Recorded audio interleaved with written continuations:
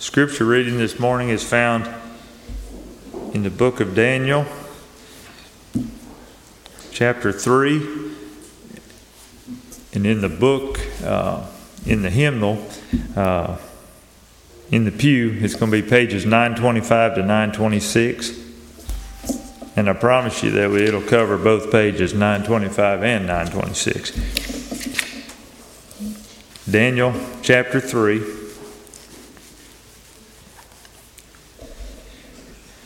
King Nebuchadnezzar made an image of gold, 90 feet high and 9 feet wide, and set it up on the plain of Dura in the province of Babylon. He then summoned the satraps, prefects, governors, advisors, treasurers, judges, magistrates, and all the other provincial officials to come to the dedication of the image he had set up. So the satraps, prefects, governors, advisors, treasurers, judges, magistrates, and all the other provincial officials assembled for the dedication of the image that King Nebuchadnezzar had set up, and they stood before it. Then the herald loudly proclaimed, "This is what you are commanded to do, O peoples, nations, and men of every language. As soon as you hear the sound of the horn, flute, zither, lyre, harp, pipes, and all kinds of music, you must fall down and worship the image of gold that King Nebuchadnezzar has set up. Whoever does not fall down and worship will immediately be thrown into a blazing furnace." Therefore, as soon as they heard the sound of the horn, flute, zither, lyre, harp, and all kinds of music, all the peoples, nations, and men of every language fell down and worshipped the image of gold that King Nebuchadnezzar had set up. At this time, some astrologers came forward and denounced the Jews. They said to King Nebuchadnezzar, "O king, live forever.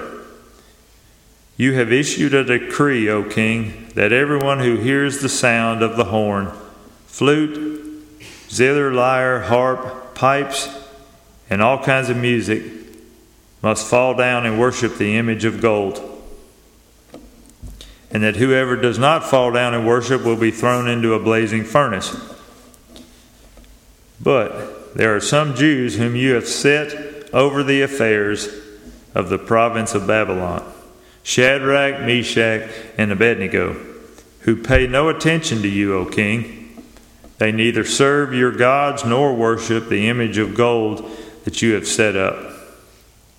Furious with rage, Nebuchadnezzar summoned Shadrach, Meshach, and Abednego. So these men were brought before the king, and Nebuchadnezzar said to them, "Is it true, Shadrach, Meshach, and Abednego, that you do not serve my gods or worship the image of gold that I've set up? Now when you hear the sound of the horn, flute, zither, lyre, harp, pipes, and all kinds of music, if you're ready to fall down and worship the image I made, very good. But if you do not worship it, you will be thrown immediately into a blazing furnace. Then what God will be able to rescue you from my hand?"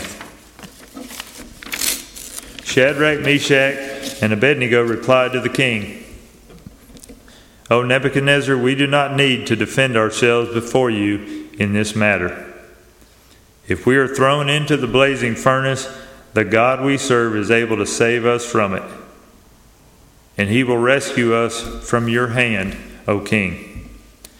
But even if he does not, we want you to know, O king, that we will not serve your gods or worship the image of gold that you have set up."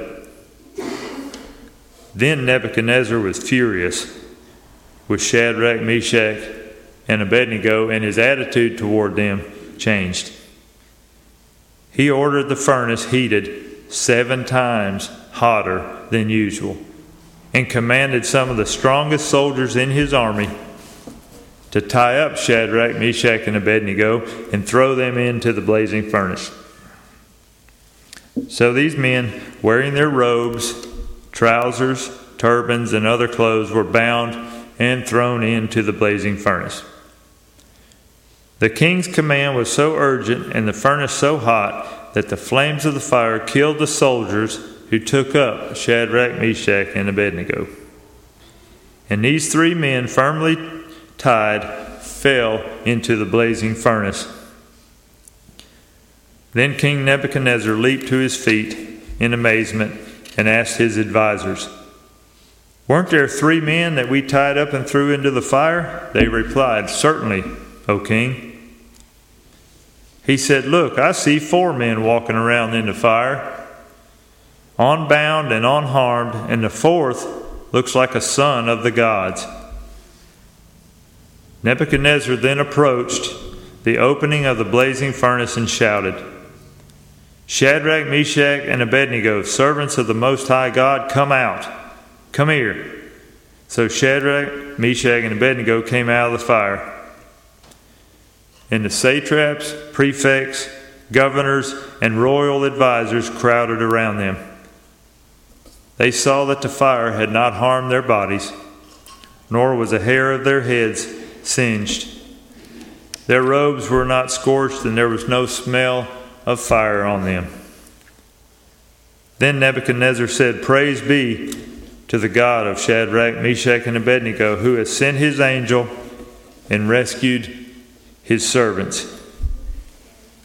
They trusted in him and defied the king's command, and were willing to give up their lives rather than to serve or worship any god except their own God. Therefore I decree that the people of any nation or language who say anything against the God of Shadrach, Meshach, and Abednego be cut into pieces, and their houses be turned into piles of rubble. For no other God can save in this way." Then the king promoted Shadrach, Meshach, and Abednego in the province of Babylon. So about 600 years before Jesus was born, a guy named Daniel and his friends were torn from their home by an invading army, carried off to a foreign land with foreign gods, and foreign language, and everything foreign, and were placed in a school to learn to be basically administrators and advisors and that kind of thing in the Babylonian government, the greatest empire the world had seen to that time, that part of the world anyway.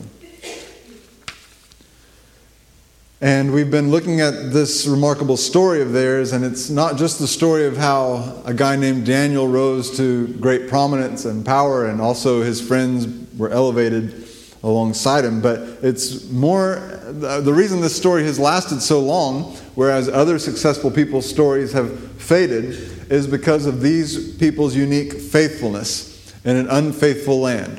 Their faithfulness to God in a culture that did not acknowledge their God, their willingness to stand up in a bow-down world, to pursue purity in a corrupt culture.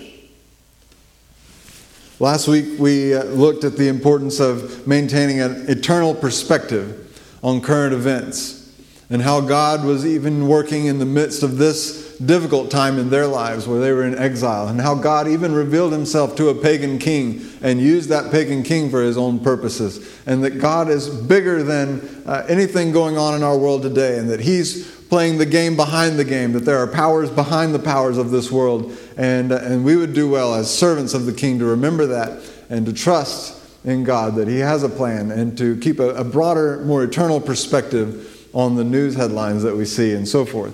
We touched on that last week, and this week we launch into lions and idols and fire. Oh my.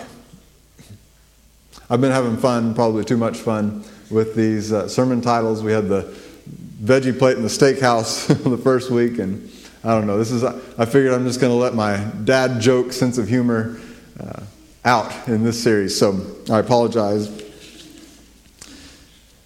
When I was a worship pastor in Springfield, Missouri, we were going to introduce a song to our church that began with the words, "May my prayers like incense rise before you," which is it's taken right out of Scripture. And we were going to do this song, and I thought, well, it'd be neat as we teach this song to the congregation to have some incense burning, just like they used to do in the temple and that kind of thing, and just kind of have a visual and a smell as well of what that's like, of a pleasant aroma rising up to the throne room of heaven, which is the imagery of Scripture.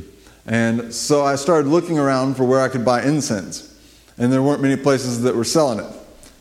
I'm sure you're shocked. So I started looking, I started calling people. I thought, well, first I tried to check like Christian sources, and I checked like the Catholic bookstore and that kind of thing. And they had some, but it was really expensive and a ton of it. And I just didn't need that much incense. So finally they said, well, you might check this store. I think it was called Renaissance or something like that. And I said, okay. So I went to this store. It was my first time and last time. And I noticed a sign as I walked in that they had a medium. That should have been my cue, right, to probably just go somewhere else.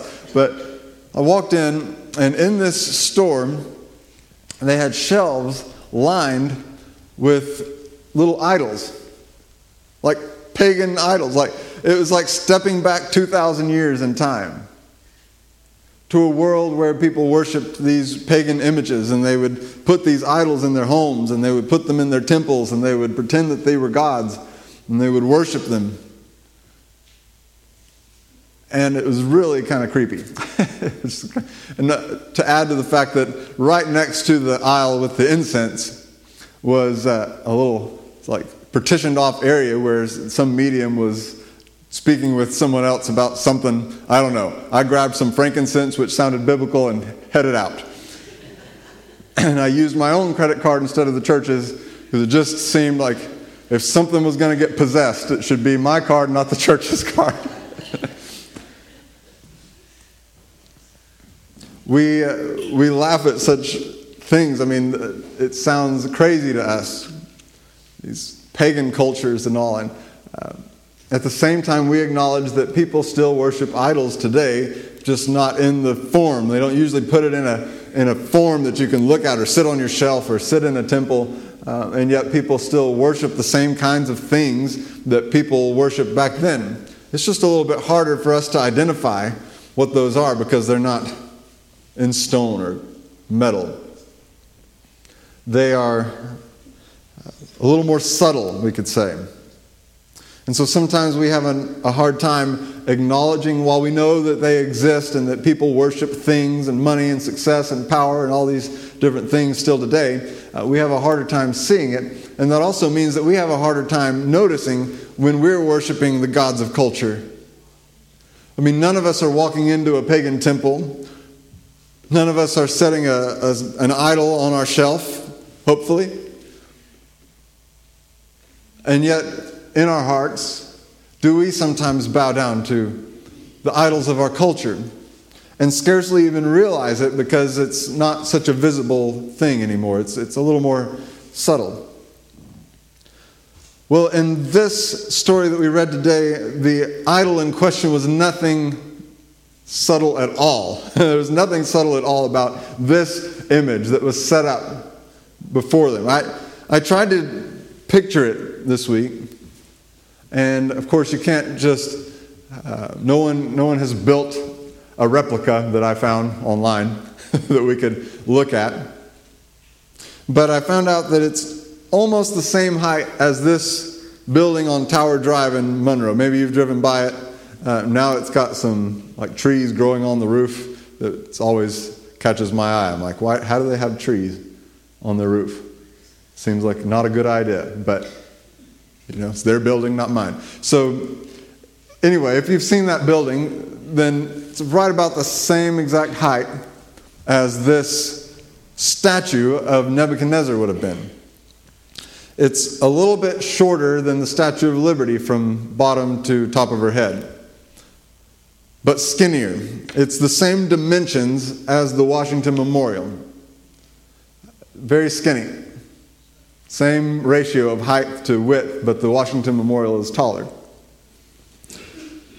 Now, the Washington Memorial looks very skinny, but if you're right at the foot of it, it looks a lot wider at the bottom. And apparently these folks, we can assume, would have been gathered around the base of this thing, and it would have been impressive, especially when you plate it in gold and shine it up so that the sunlight beams off of it and blinds you. It'd be pretty impressive, if you can imagine. Being amongst it wasn't just the common people that he brought that day. I don't think any of them were invited to this particular ceremony. It seemed like he invited all of those people that worked in his government, whatever capacity, the highest to the lowest. He brought them in. And it's one thing to be asked to bend a knee of submission to your ruler. It's another thing to be asked to bow down and worship. Of course, in their minds and in the king's mind, why not? They had all kinds of gods, and surely there was no one greater in the world that they knew of than Nebuchadnezzar. So why not add one more god to the mix? Why not worship this all-powerful king as if he were a deity or God himself? I don't know if we can imagine what it would have been like to stand in that crowd. To determine in your spirit, this is not right. I cannot bow before a man or even a figure of a man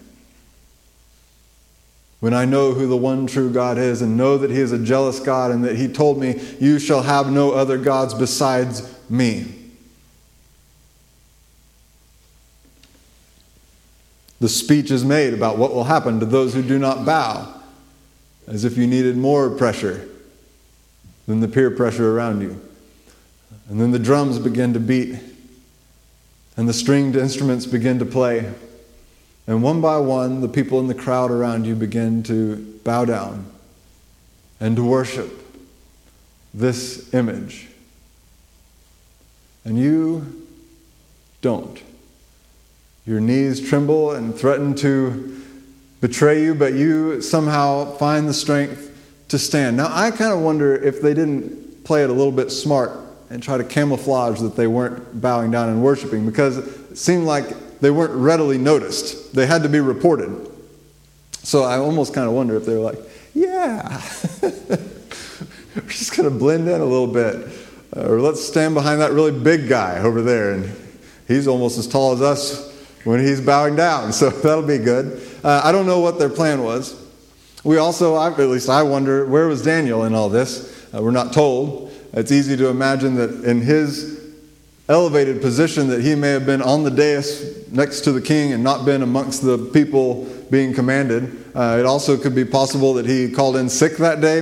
It could be possible that he was on an assignment somewhere. There's any number of things that could explain his absence, but the account in Scripture is not concerned with Daniel in this story. It's the story of his friends. We have a parallel account of Daniel going through a very similar thing. It's a famous story from, maybe the most famous story from this book of Daniel in the lion's den. It's the same story almost, except Daniel instead of his friends. And we're going to study that in circles after church if you want to stick around and see the connection with this story and that one. But in this moment, there were some people who didn't like Shadrach, Meshach, and Abednego that seized this opportunity to rat them out to the king. There's always people like that. In this case, they were probably locals, Chaldeans, Babylonians, who this was their empire, and they were probably bitter that these foreigners were elevated to a position equal to or above their own station, looking for a way to get rid of them, and what a great opportunity. And so they, I guess bravely, stand up from their bowing and worshiping and mosey on over to the king to point out, these three guys, king, are not doing what you said. So, apparently, the king liked those dudes. He calls them forward instead of throwing them directly in and gives them another opportunity. How about it? Will you bow down now? We'll strike up the band again. We'll give you a whole nother chance. This time the pressure is added that everyone's watching you. Everyone's watching you three. And we're going to give you another chance at this. And they essentially say, King, don't bother. Because here's the deal. We're not going to do it. And our God is able to deliver us from your furnace over there. Now the furnace, from what archaeologists and historians tell us, would have probably been a domed kiln, like where they, fire pottery and things like that. Only they like to use it as a means of execution as well. And it would have had an earthen ramp up to it. Obviously, you wouldn't want to build that ramp out of wood. And they would have had a door in the bottom where they could shovel in coal and shovel out ash as they heated it up. So when the king announced that he wanted it hotter, you can picture some guys shoveling coal. And that's how they got it hotter. So they said, look, King, our God is able to deliver us. I believe we've got the scripture right here. If we're thrown into the furnace, the God we serve is able to deliver us from it, and he will deliver us from your majesty's hand. And catch this. But even if he does not, we want you to know, your majesty, that we will not serve your gods or worship the image of gold you have set up. What a perspective. Our God is able, but even if he doesn't, we're still going to be faithful.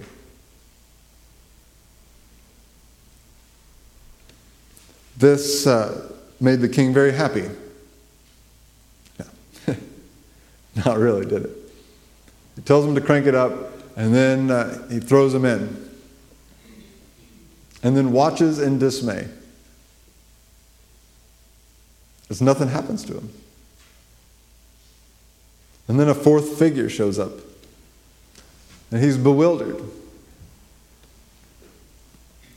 In this account, God showed up in a powerful way and delivered Shadrach, Meshach, and Abednego. This story is about holding to the convictions of your faith, even in the face of death. It's about God being with us when we face trials because of our faithfulness. But it's worth pointing something out. This account is not recorded for us because it is the norm. Because this is what always happens when God's people get thrown in a furnace. Countless thousands of faithful followers have burned in the fire, or been devoured in Roman Colosseums, or they've been beheaded by jihadists, or gassed by Nazis, or made to disappear by North Koreans. The list could go on. These stories, much like the healing miracles of Jesus, are exceptions to the rule, recorded that we might be strengthened in our faith and in our hope to remember and know that God does see what's going on, that he does care, and that there is hope,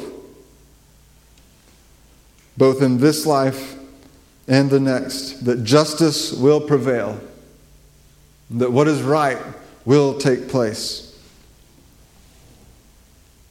that there is a God who cares and who sees his faithful people even in the midst of their trial.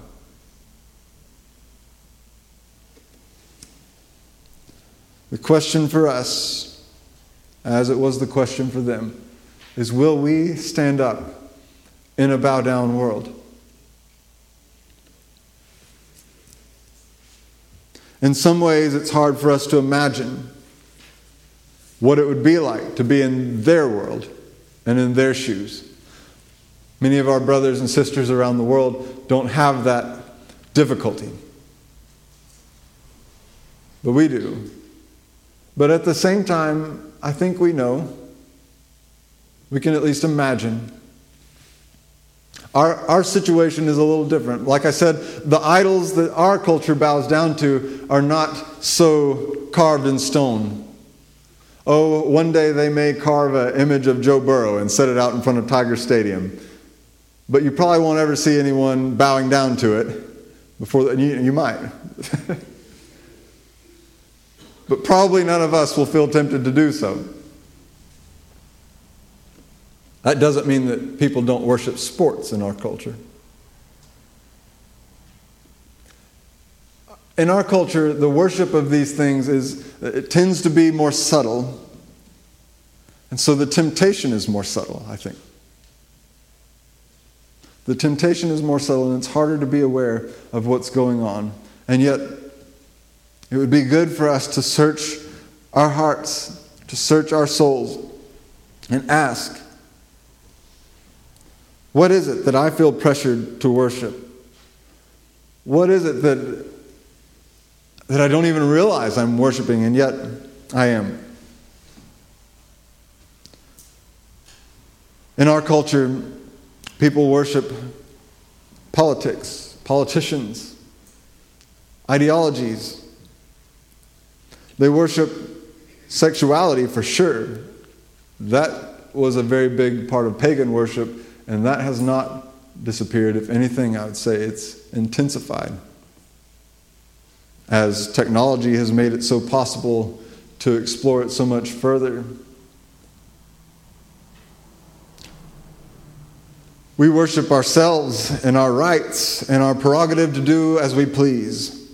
We worship money and material things. We worship lifestyle and symbols of influence. Our culture worships recreation and hobbies. We devote all of our time and money and energy into it.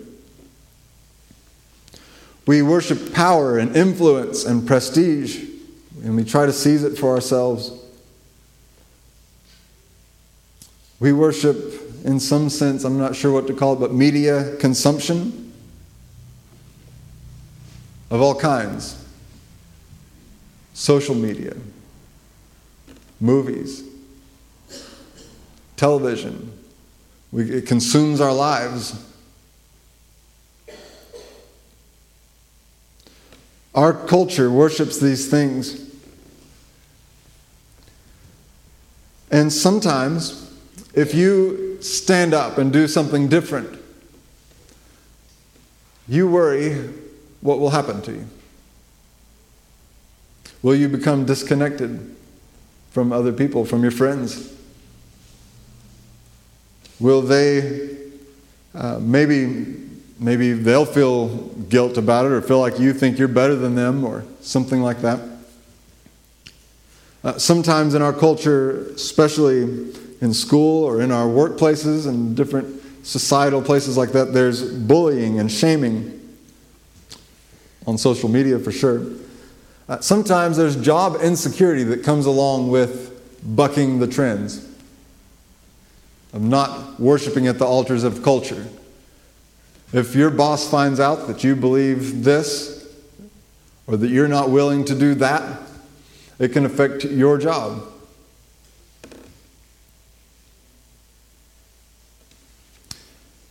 There are lawsuits brought against believers who take a stand in a bow-down world. In America, there are investigations that take place of people who stand up in a bow-down world. In other nations, it's a lot more intense. In our nation, perhaps it's becoming more so. So what will we do when the pressure is on? When everyone else around us is bowing down, will we stand up in a bow-down world? Or will we... See, here's the trick. It's a lot easier to rationalize. It's a lot easier to convince ourselves that it's not that big of a deal, because there's no image standing there, and we're not actually getting on our knees and bowing down physically.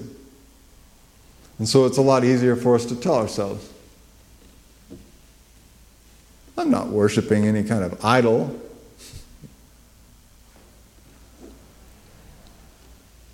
Well, for sure, it's hard to sort that out. And we should do so in prayer, asking the Holy Spirit to show us anything in our hearts, in our lives, where the worship culture of our culture has seeped into our church and into our personal lives. It probably won't be black and white, obvious. So we need God to help us sort it out. What you struggle with may be different from what I struggle with. There are so many gods in our culture. We probably don't all frequent all of their temples. So we each must do soul searching.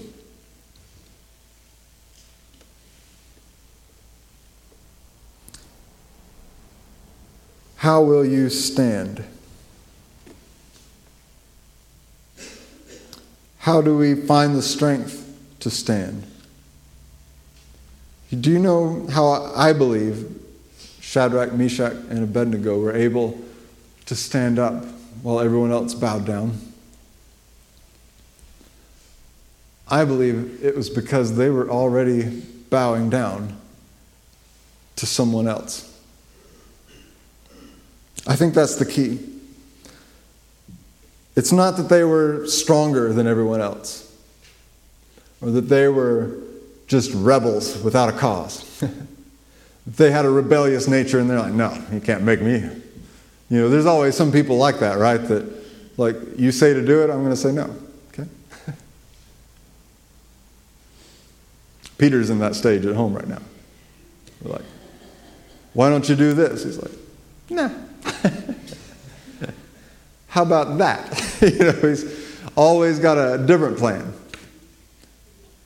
So now I'm like, don't eat your chicken. He's like, watch me.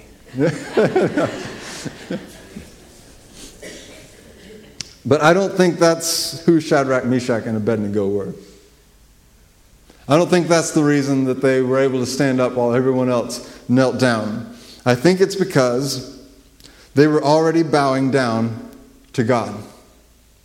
They were already bowing down to the one they knew who was God, and that enabled them to not bow down elsewhere. They were already facing someone else, not Nebuchadnezzar's image, but the invisible, true God. And really, if you think about it, that's the only way to approach this. Because if you approach it any other way, and if you say, look, the gods of this world, they're sorry. They're not real. I'm not going to worship them. You people are losers. Then what happens is you have this self-righteousness that creeps in, and this arrogance, this spirit of condescension as you look down upon the world around you and you say, look, you sorry people, don't know any better. Look at you worshiping these things that are filth. But when you're bowing down before the King,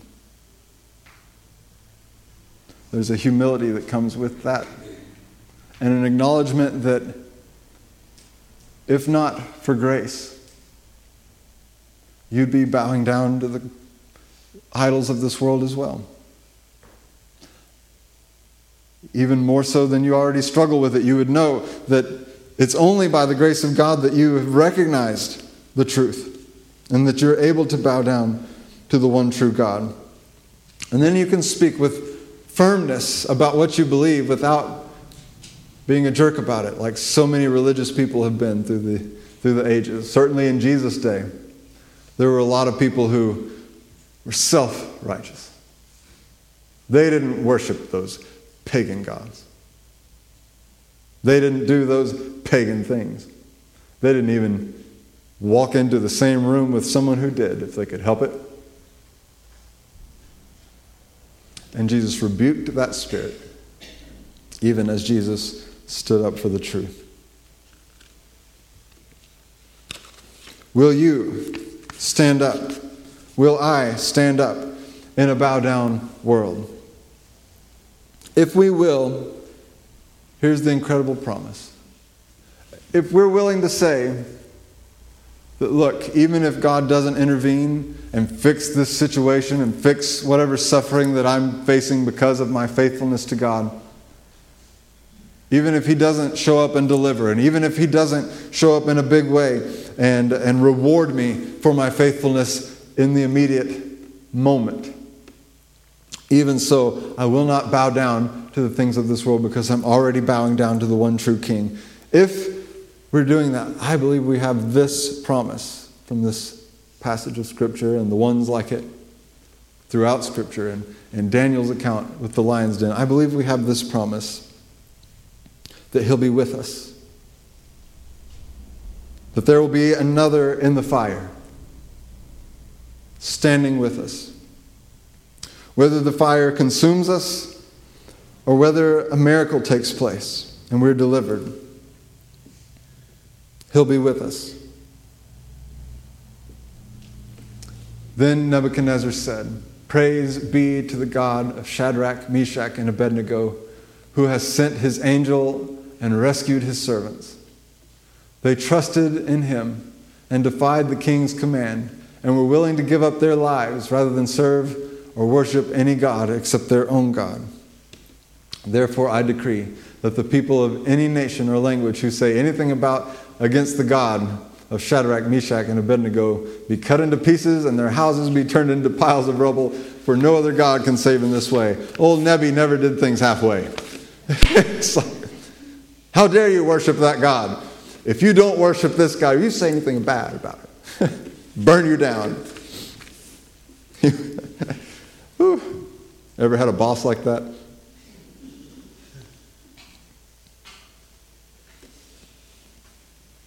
But look, Nebuchadnezzar had a wake-up call when he saw that fourth person in the furnace.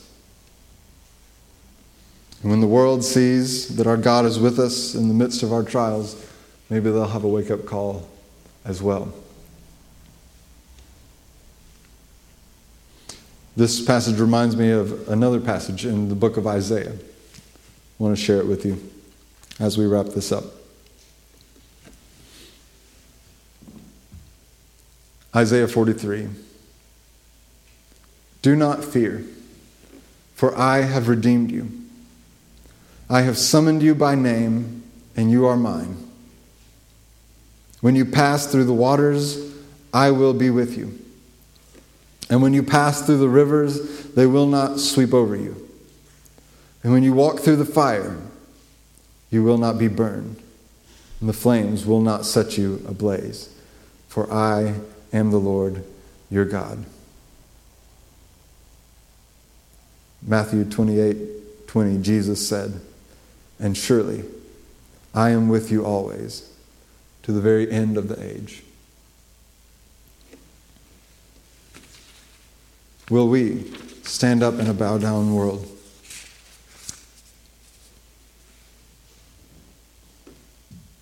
Determine in your heart, for you and for your house, who or what will you bow down to? Maybe today you would bow down to the one true God and His King, Jesus. Maybe you would give your life to Him for the first time. Or maybe not the first time, and yet you see that you've been worshiping so many things and not spending a whole lot of time on your knees before Jesus, the one true King, the high King of heaven. Would you pray with me? Father, thank you for your promise to be with us. We confess today that you are the one and only true God. Holy Spirit, Give us the courage. Give us the discernment to know how to stand up in a bowed-down world. I pray this in Jesus' name. Amen.